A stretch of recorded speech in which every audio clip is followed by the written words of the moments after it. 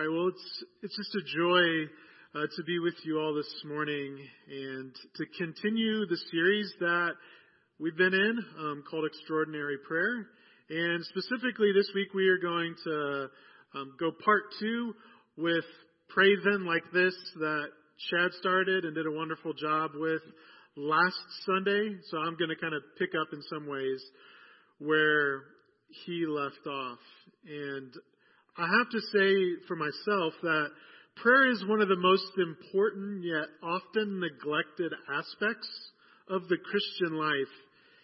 And so any opportunity we have to teach on it is of great importance. My contention is that we all know that we need to pray. We all know that prayer can change us and change the world around us. But we also all have some insecurities or fears that we bring that prevent us sometimes from truly making the time and space for prayer to be an integral part of our lives. So let me give you an example of this. When I was finishing up seminary, I was doing a pastoral internship in Arizona. And during that time, I became very convicted personally about prayer. And it wasn't just prayer in my own life, but it was prayer in the context of Christian community, prayers together. And so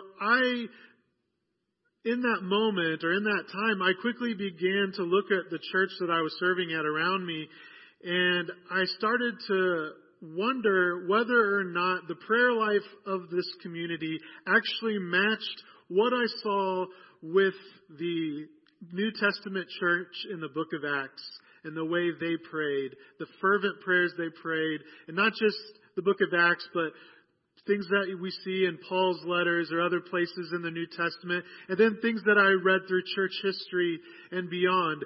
Does the church, or did the church I was at, did its prayer life match those things? Well, as you might imagine, it did not. It came up short of that. And part of that may have been my own high expectations. But I realized in that time that I had a clear goal. And that goal was to increase prayer in the life of the church. And so what I did was I was like, well, I don't know how else to do this. So I guess I'll just form a prayer group. Let's just start there. I'll form a prayer group. So we announced it, we scheduled it, and we did it. And we had a few people show up. And that's fine. I know when 2 or 3 are gathered, in His name He is there. But I was wanting a culture shift. I was wanting a culture shift in our community of 300 people. I was wanting to see more and more people be connected to the life of prayer, and especially the life of prayer together in our community.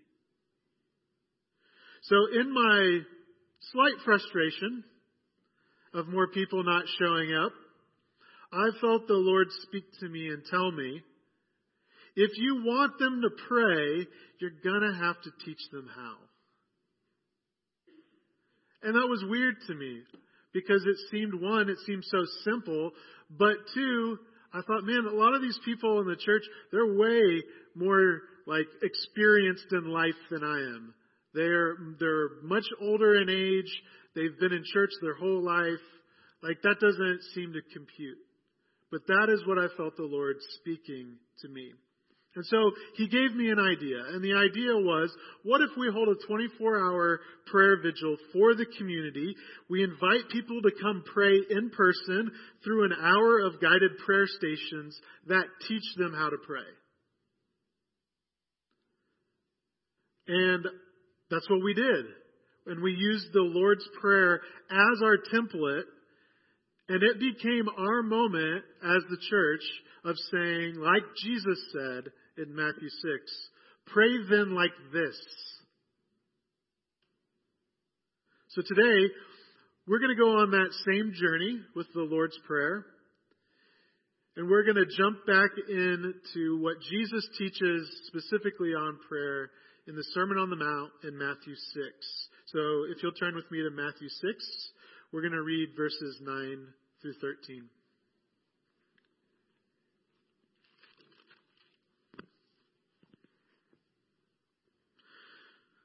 So I think it's up on the screen. I think that's the NIV. I'm going to be reading out of the New American, but I'm going to go ahead and read Matthew 6, 9 through 13. Pray then in this way: Our Father who is in heaven, hallowed be your name. Your kingdom come, your will be done, on earth as it is in heaven. Give us this day our daily bread, and forgive us our debts, as we also have forgiven our debtors. And do not lead us into temptation, but deliver us from evil. For yours is the kingdom and the power and the glory forever. Amen. Let's pray. Lord, we just ask that as we jump into your word, into your study, Lord, we pray that you speak to us very clearly. Lord, that your Spirit just be moving in this space, touching, convicting, moving in each and every one of our hearts and our minds. We pray this in Jesus' name. Amen. So obviously, this is what we call, or commonly call, the Lord's Prayer. And so before we get into some of the specifics of the Lord's Prayer, I want to kind of take a step back and look more broadly at the Lord's Prayer. And so to start, let's just say that this prayer goes by a few different names. For one, the Lord's Prayer. Another, the Our Father, which I think is primarily in the Catholic tradition. But this prayer is recited together in many churches and traditions every Sunday, and something that many individual Christians, they pray every day. The interesting thing about the name, though, is that it really isn't one of Jesus' specific prayers, but Jesus teaching the disciples how to pray, which leads some scholars to refer to it as the disciples' prayer, because this is Jesus teaching his disciples how to pray. Yet, there is one really important broader issue or broader question about the Lord's Prayer that I never really took the time to think about until recently. And it revolves around the question, did Jesus create this prayer out of nothing, from scratch? I wondered if I asked you that, how you would respond. Is this just extemporaneous, here's how you should pray? I know for most of my life, I believe that, I guess I didn't really think about it, but I just assumed that this was kind of more of an extemporaneous thing from Jesus, that he's just like, oh, just pray like this, you know? Sorry, this thing is, I must have weird shaped ears or something. I never can get it to stay. But to answer the question of did Jesus create this prayer from nothing, the answer is both yes and no. So yes, Jesus put it together this way, but no, the Lord's Prayer is Jesus' adaptation of a common Jewish prayer known as the Amidah. Okay? The Amidah. The Amidah in Hebrew simply means standing or standing prayer, referring to the posture one would have while they prayed this prayer. And it was usually prayed about 3 times daily by Jews of the first century and other times, and even still to this day. The Amidah by Jewish tradition predates Jesus by about 500 to 600 years, and so we know that it was widely used in Jesus' day. Most Amidahs you see today are much longer than the Lord's Prayer because they are made up of about 18 to 19 sections. From 500 BCE to the first part of the first century CE, the Amidah was not officially codified and standardized. That wouldn't happen until after the temple was destroyed in 70 CE. So, in other words, during Jesus' time, the Amidah would have been a huge part of Jewish devotional life, but its basic form would not have been fully constructed and practiced. Does that make sense? So it was used, but it wasn't like a standardized thing that everybody repeated in the same way. So what does this mean for Jesus? Well, scholarship suggests that Jesus took a common prayer, the Amidah, that his disciples would have been familiar with, and encouraged them to pray the elements that he felt were important in living the kingdom life. So, what are those elements, and how can we learn from them?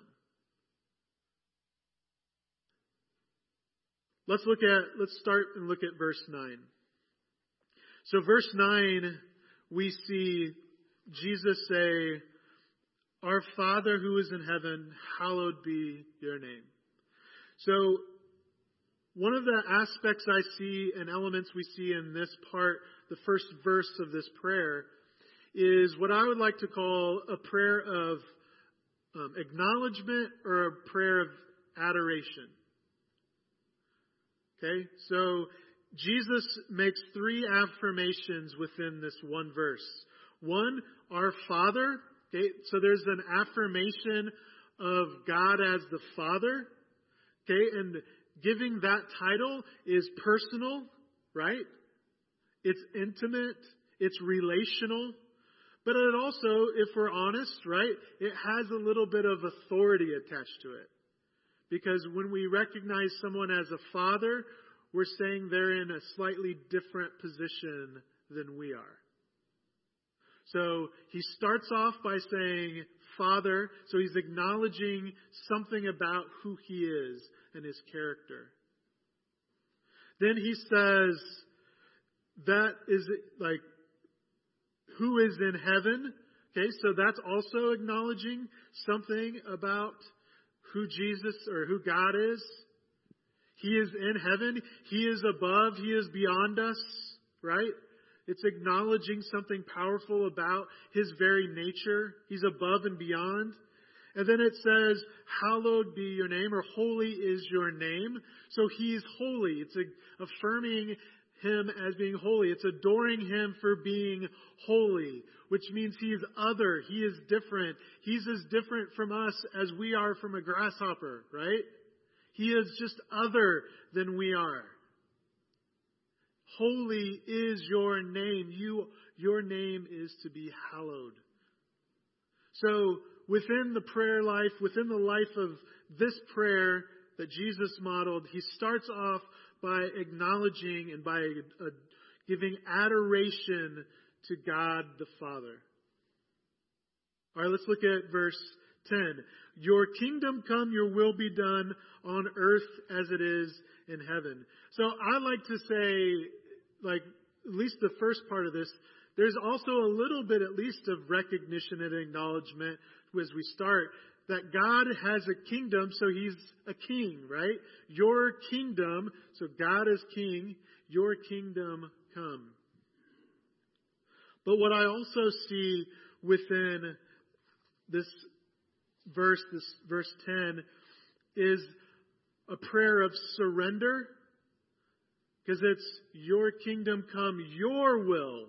So if you're saying your will, then you're saying not my will, right? Your will be done on earth as it is in heaven. And some of you might have heard this expression, but it's also what we call a prayer of indifference. It's learning ourselves, as we surrender, we're also learning to be indifferent. So whatever the Lord has, we're okay with it. Even if it goes against what we want. We're indifferent to whatever God's plan, God's will, whatever he's going to lead us to on that day. However his kingdom is breaking into earth as it is in heaven, we are okay. We are good with that. In verse 11, but let me say this. Let me say one more thing. But it's also more broadly, verse 10 is also a petition. It's a big petition. Lord, please help your kingdom to come on earth as it is in heaven. It'd be like us praying, Lord, help your kingdom to come in Evansville as it is in heaven. On my street, in my neighborhood, on my college campus, as it is in heaven. We're petitioning the Lord for a big request. Because then in verse 11, give us this day our daily bread, we go to another petition. It's petitioning the Lord for something a little bit smaller scale, a little more specific, related to our everyday in and out life. Lord, make sure that I have the things that I need. Make sure I have the bread each and every morning, which that would draw Jesus' disciples and others back to the Israelites in the desert and getting the manna every day. The Father provided manna from heaven. Give us this day our daily bread. Lord, be the provider of the things that I need to survive and to live this life that you have called me to live. It is okay to ask for these small things that some of us, we think, that's too insignificant to ask for. Don't ever feel that way. Don't ever feel like you can't pray for the small things. Lord, put bread on my table tonight. Don't ever feel like you can't do that, because you can. That's what Jesus says right here. Have petitions to the Lord, and they can be big and they can be small. Lord, I really don't want to, I'm not feeling well, but I have to go here. Lord, that parking space in the very front would be really nice, right? Any of you ever prayed a parking spot prayer? Anybody? You don't have to feel ashamed. But don't be afraid to ask those what seem small and significant prayers, because the Lord wants us to. It doesn't mean He's going to always answer them, but He wants us to ask them. In verse 12, we have this powerful verse, and it says, and forgive us of our debts as we have also forgiven our debtors. It's this powerful prayer of not only forgiveness, but we could say within that, it's a prayer of confession. Because if we're asking for forgiveness from the Lord, there's probably things we need forgiveness for, so we're going to have to admit those things. There's an act of confession there. But there's forgiveness. And here's the thing. It's not just us receiving forgiveness from God. Jesus is pretty clear about that He also has us pray that we forgive others. Ouch. Now, the interesting thing, going back to this idea of the Amidah, the Jewish standing prayer, is that there are some historically that have things about forgiveness in them. In fact, a lot of them have something about forgiveness from God to us in them. But very few, if any, mention anything about us forgiving others. This is something entirely unique to Jesus and what He was doing with His Amidah, the Lord's Prayer, that He was giving to His disciples. And if you don't believe me, what does verse 14 say? Read that with me. For if you forgive others for their transgression, your heavenly Father will also forgive you. But if you do not forgive others, then your heavenly Father will not forgive your transgressions. It's like Jesus puts that extra verse on there because He knows adding that line in the Lord's Prayer is going to throw them off a little bit. And so He's doubling down on it and saying, look, this whole bit about forgiveness and forgiving others is important to me. And it's important to God because it makes a difference in who we are on the inside. We're not just people who need to seek forgiveness from God. It's we need to seek forgiveness from others, and we also need to give forgiveness to others. Now, hopefully I'm not stepping on too many toes there, but if I am, I'll just say that Jesus is the one. No, I'm just kidding. He's actually the one who's doing it. I think it's stepping on all of our toes because forgiveness is such a huge part, and a lot of us live in unforgiveness. And Jesus wants us to be able to release that. And so when we pray, we have the opportunity to do that. I could keep going on about forgiveness all day, but that is another topic for another day.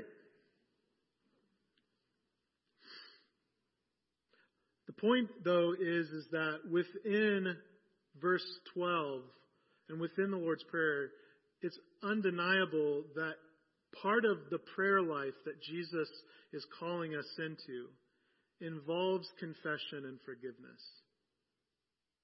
That's something that Christians, we need to have as part of our daily prayer lives. Finally, this prayer ends in verse 13. And it says, lead us not into temptation, but deliver us from evil. Some translations put the evil one. That depends on how they translate the Greek. I personally, I can go either way with that. But either way, deliver us from evil. Deliver us from the evil one. This is, for me, a powerful prayer of protection. We're praying that the Lord is protecting us from temptation and protecting us from the evil one. And a lot of us, we don't necessarily include that in our lives all the time. We don't include that in our prayers, that we pray that the Lord protects us from the evil that is out there in the world that we're going to encounter. Praying, we know that our battle is against not flesh and blood, but the rulers and authorities and principalities of the heavenly realms. But we often don't take time to pray against those things and pray for protection. And so in the Lord's Prayer, we see Jesus encouraging us to pray prayers of protection. Pray not only that the Lord protects us, but pray against the evil and the evil one. Now, you're probably noticing that I didn't say much about for yours is the kingdom and the power and the glory and forever and ever. Amen. And if you notice in your Bibles, if you have those out, those are typically in Bibles, they're in brackets, because that little section in a lot of translations the note says those are not in the earliest manuscripts that they've found. So most likely what that means is the Lord's Prayer ends with the deliver us from evil portion. So we have a few different things that we see Jesus doing with the Lord's Prayer. We see some elements that he's showing us, and he's showing his disciples when he's saying, all right, pray then like this. Pray prayers that have acknowledgement, that adore the Father. Pray prayers that have surrender and indifference. Pray prayers that have petitions. Pray prayers that have confession and forgiveness. And pray prayers of protection as you are in the world but not of the world.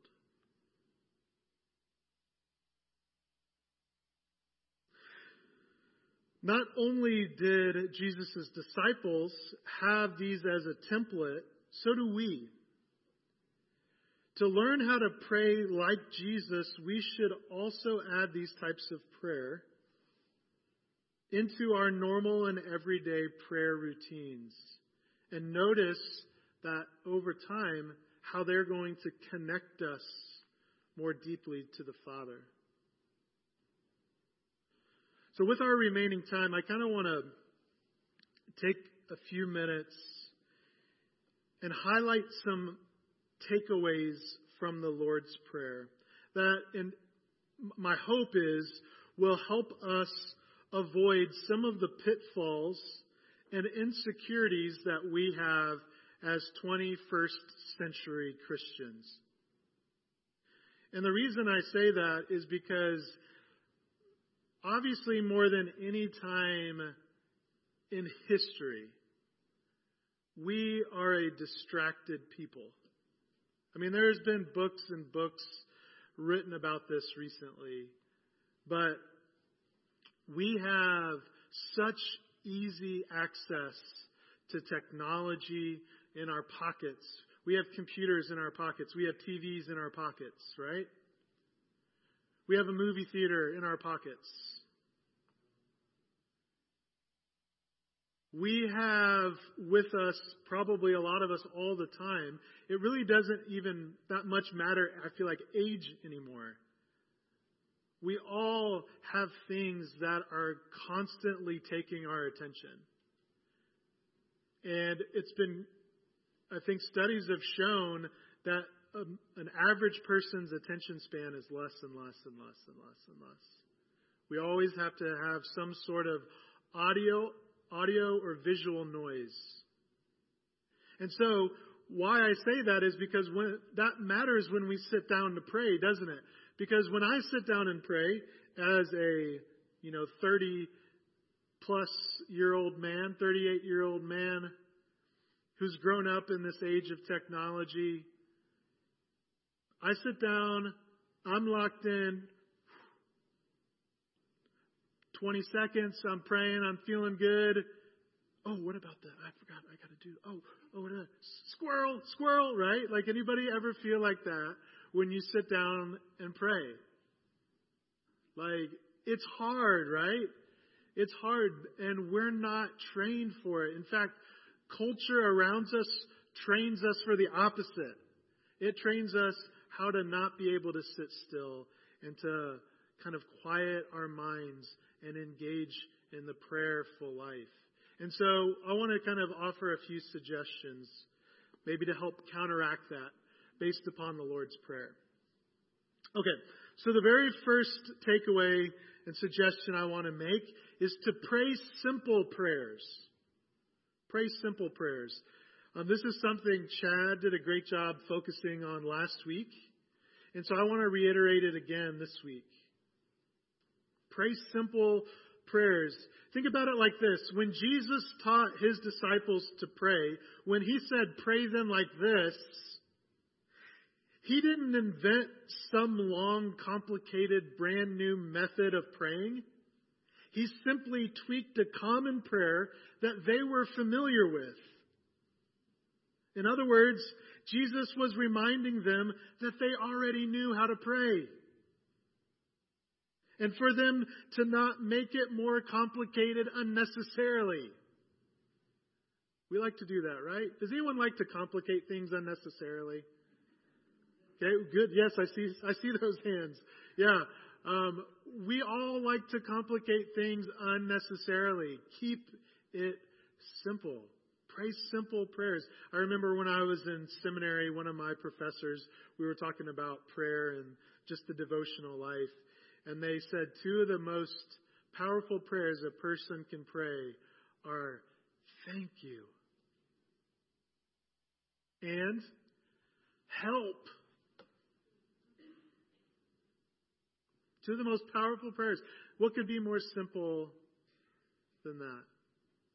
Pray simple prayers. Jesus didn't give them a new prayer system, prayer method. Jesus took something they knew and said, hey, just keep praying what you're praying, but maybe add this. Or maybe focus on this. Simple. Not complicated.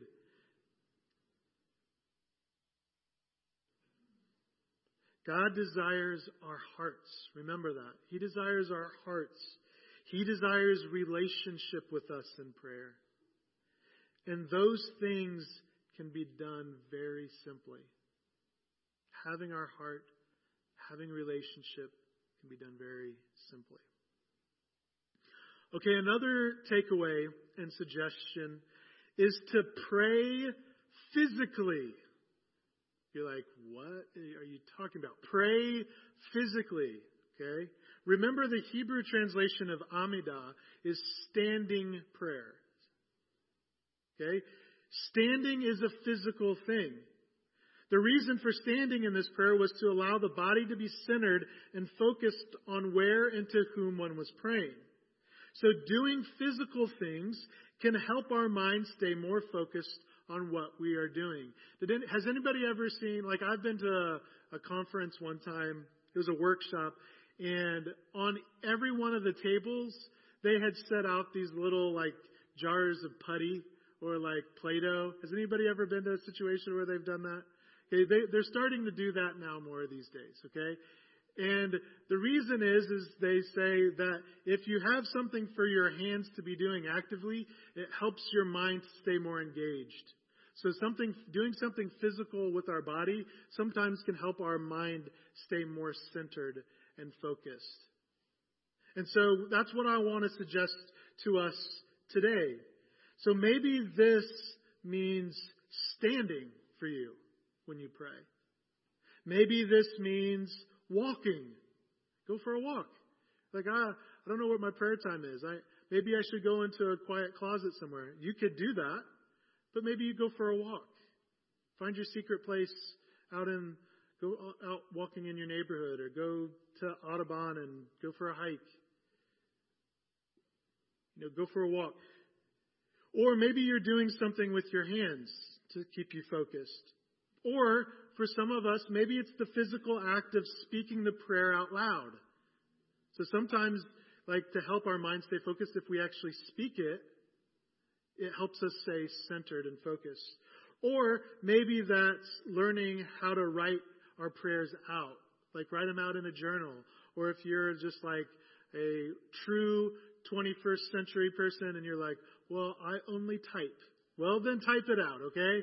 Like, that doesn't matter, right? Like, write it, type it, just do something. Sometimes we can do something physically that helps us stay centered and focused.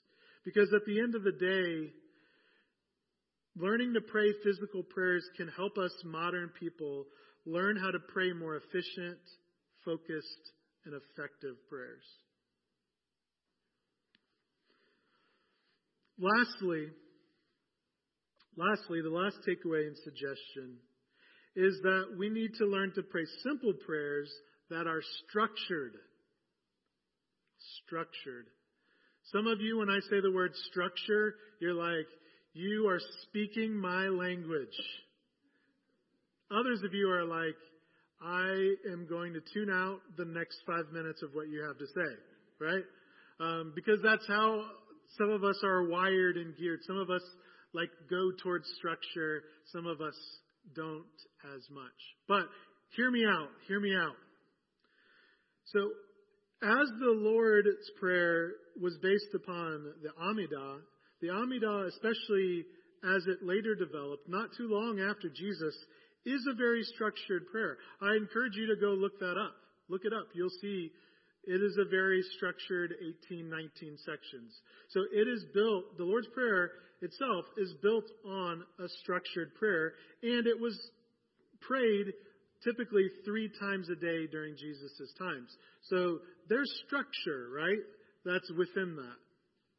And so structure isn't a bad thing. It can actually be a very good thing. That is why people have put together acronyms based upon some of the elements of the Lord's Prayer. And some of you might actually be familiar with some of these acronyms that provide a structure to help us think through when we pray. So, for example, the ACTS prayer method. How many of you are familiar with this, the ACTS prayer method?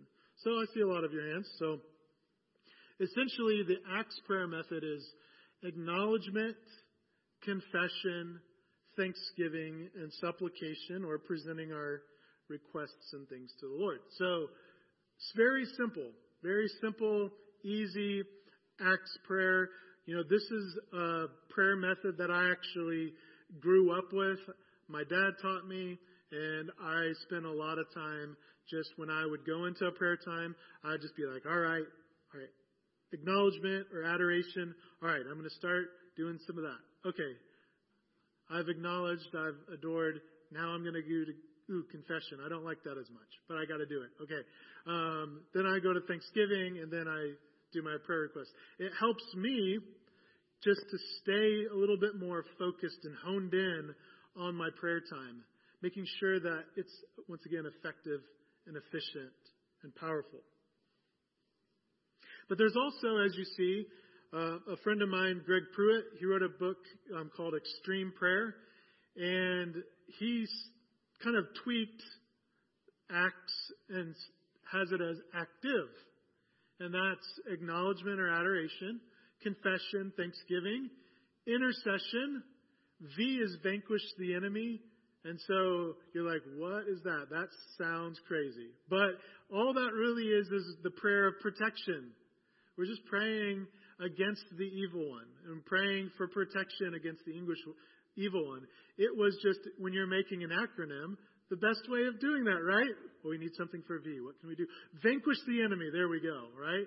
So V, vanquish the enemy. It's a prayer of protection. And then finally, the E stands for extreme prayers or extraordinary prayers, whatever you want to call it. I don't know what you guys would refer to it as here, but we, like on campus, we call them extreme prayers. And what those basically are these big requests that are only going to be answered if God shows up. Like we pray for, by the end of 2022, we pray that 100 students surrender their lives and are baptized and follow Jesus for the first time. Like that would be huge for us. Like that would be huge for us. That would be a huge prayer that we would be thankful if the Lord answered. And we would know if 100 people from UE surrendered their life to Jesus in 2022, we would know that's not something I did. I am not that smart. I am not that charismatic of a leader. Like that's the Lord. So that's kind of what those are for extreme prayers or extraordinary prayers, is recognizing that there are certain prayers that we pray that are so big, such big asks. And Jesus tells us to ask those kinds of prayer. Whatever you ask for in my name, my Father will give to you. Jesus says that several times in Scripture. So it's okay to ask those huge prayers as well. So it is okay to pray and have structure when we pray. And it really doesn't matter what structure that you use to pray or what method you use to pray. Whether you use acts or whether you use active or whether you just look at some of the things that we saw in the Lord's Prayer and just do those things in order. It doesn't really matter. The real point is that we pray. That we be a praying people. The real point of learning how to pray is that we actually pray. It's not so we have more knowledge about prayer. It's that we pray.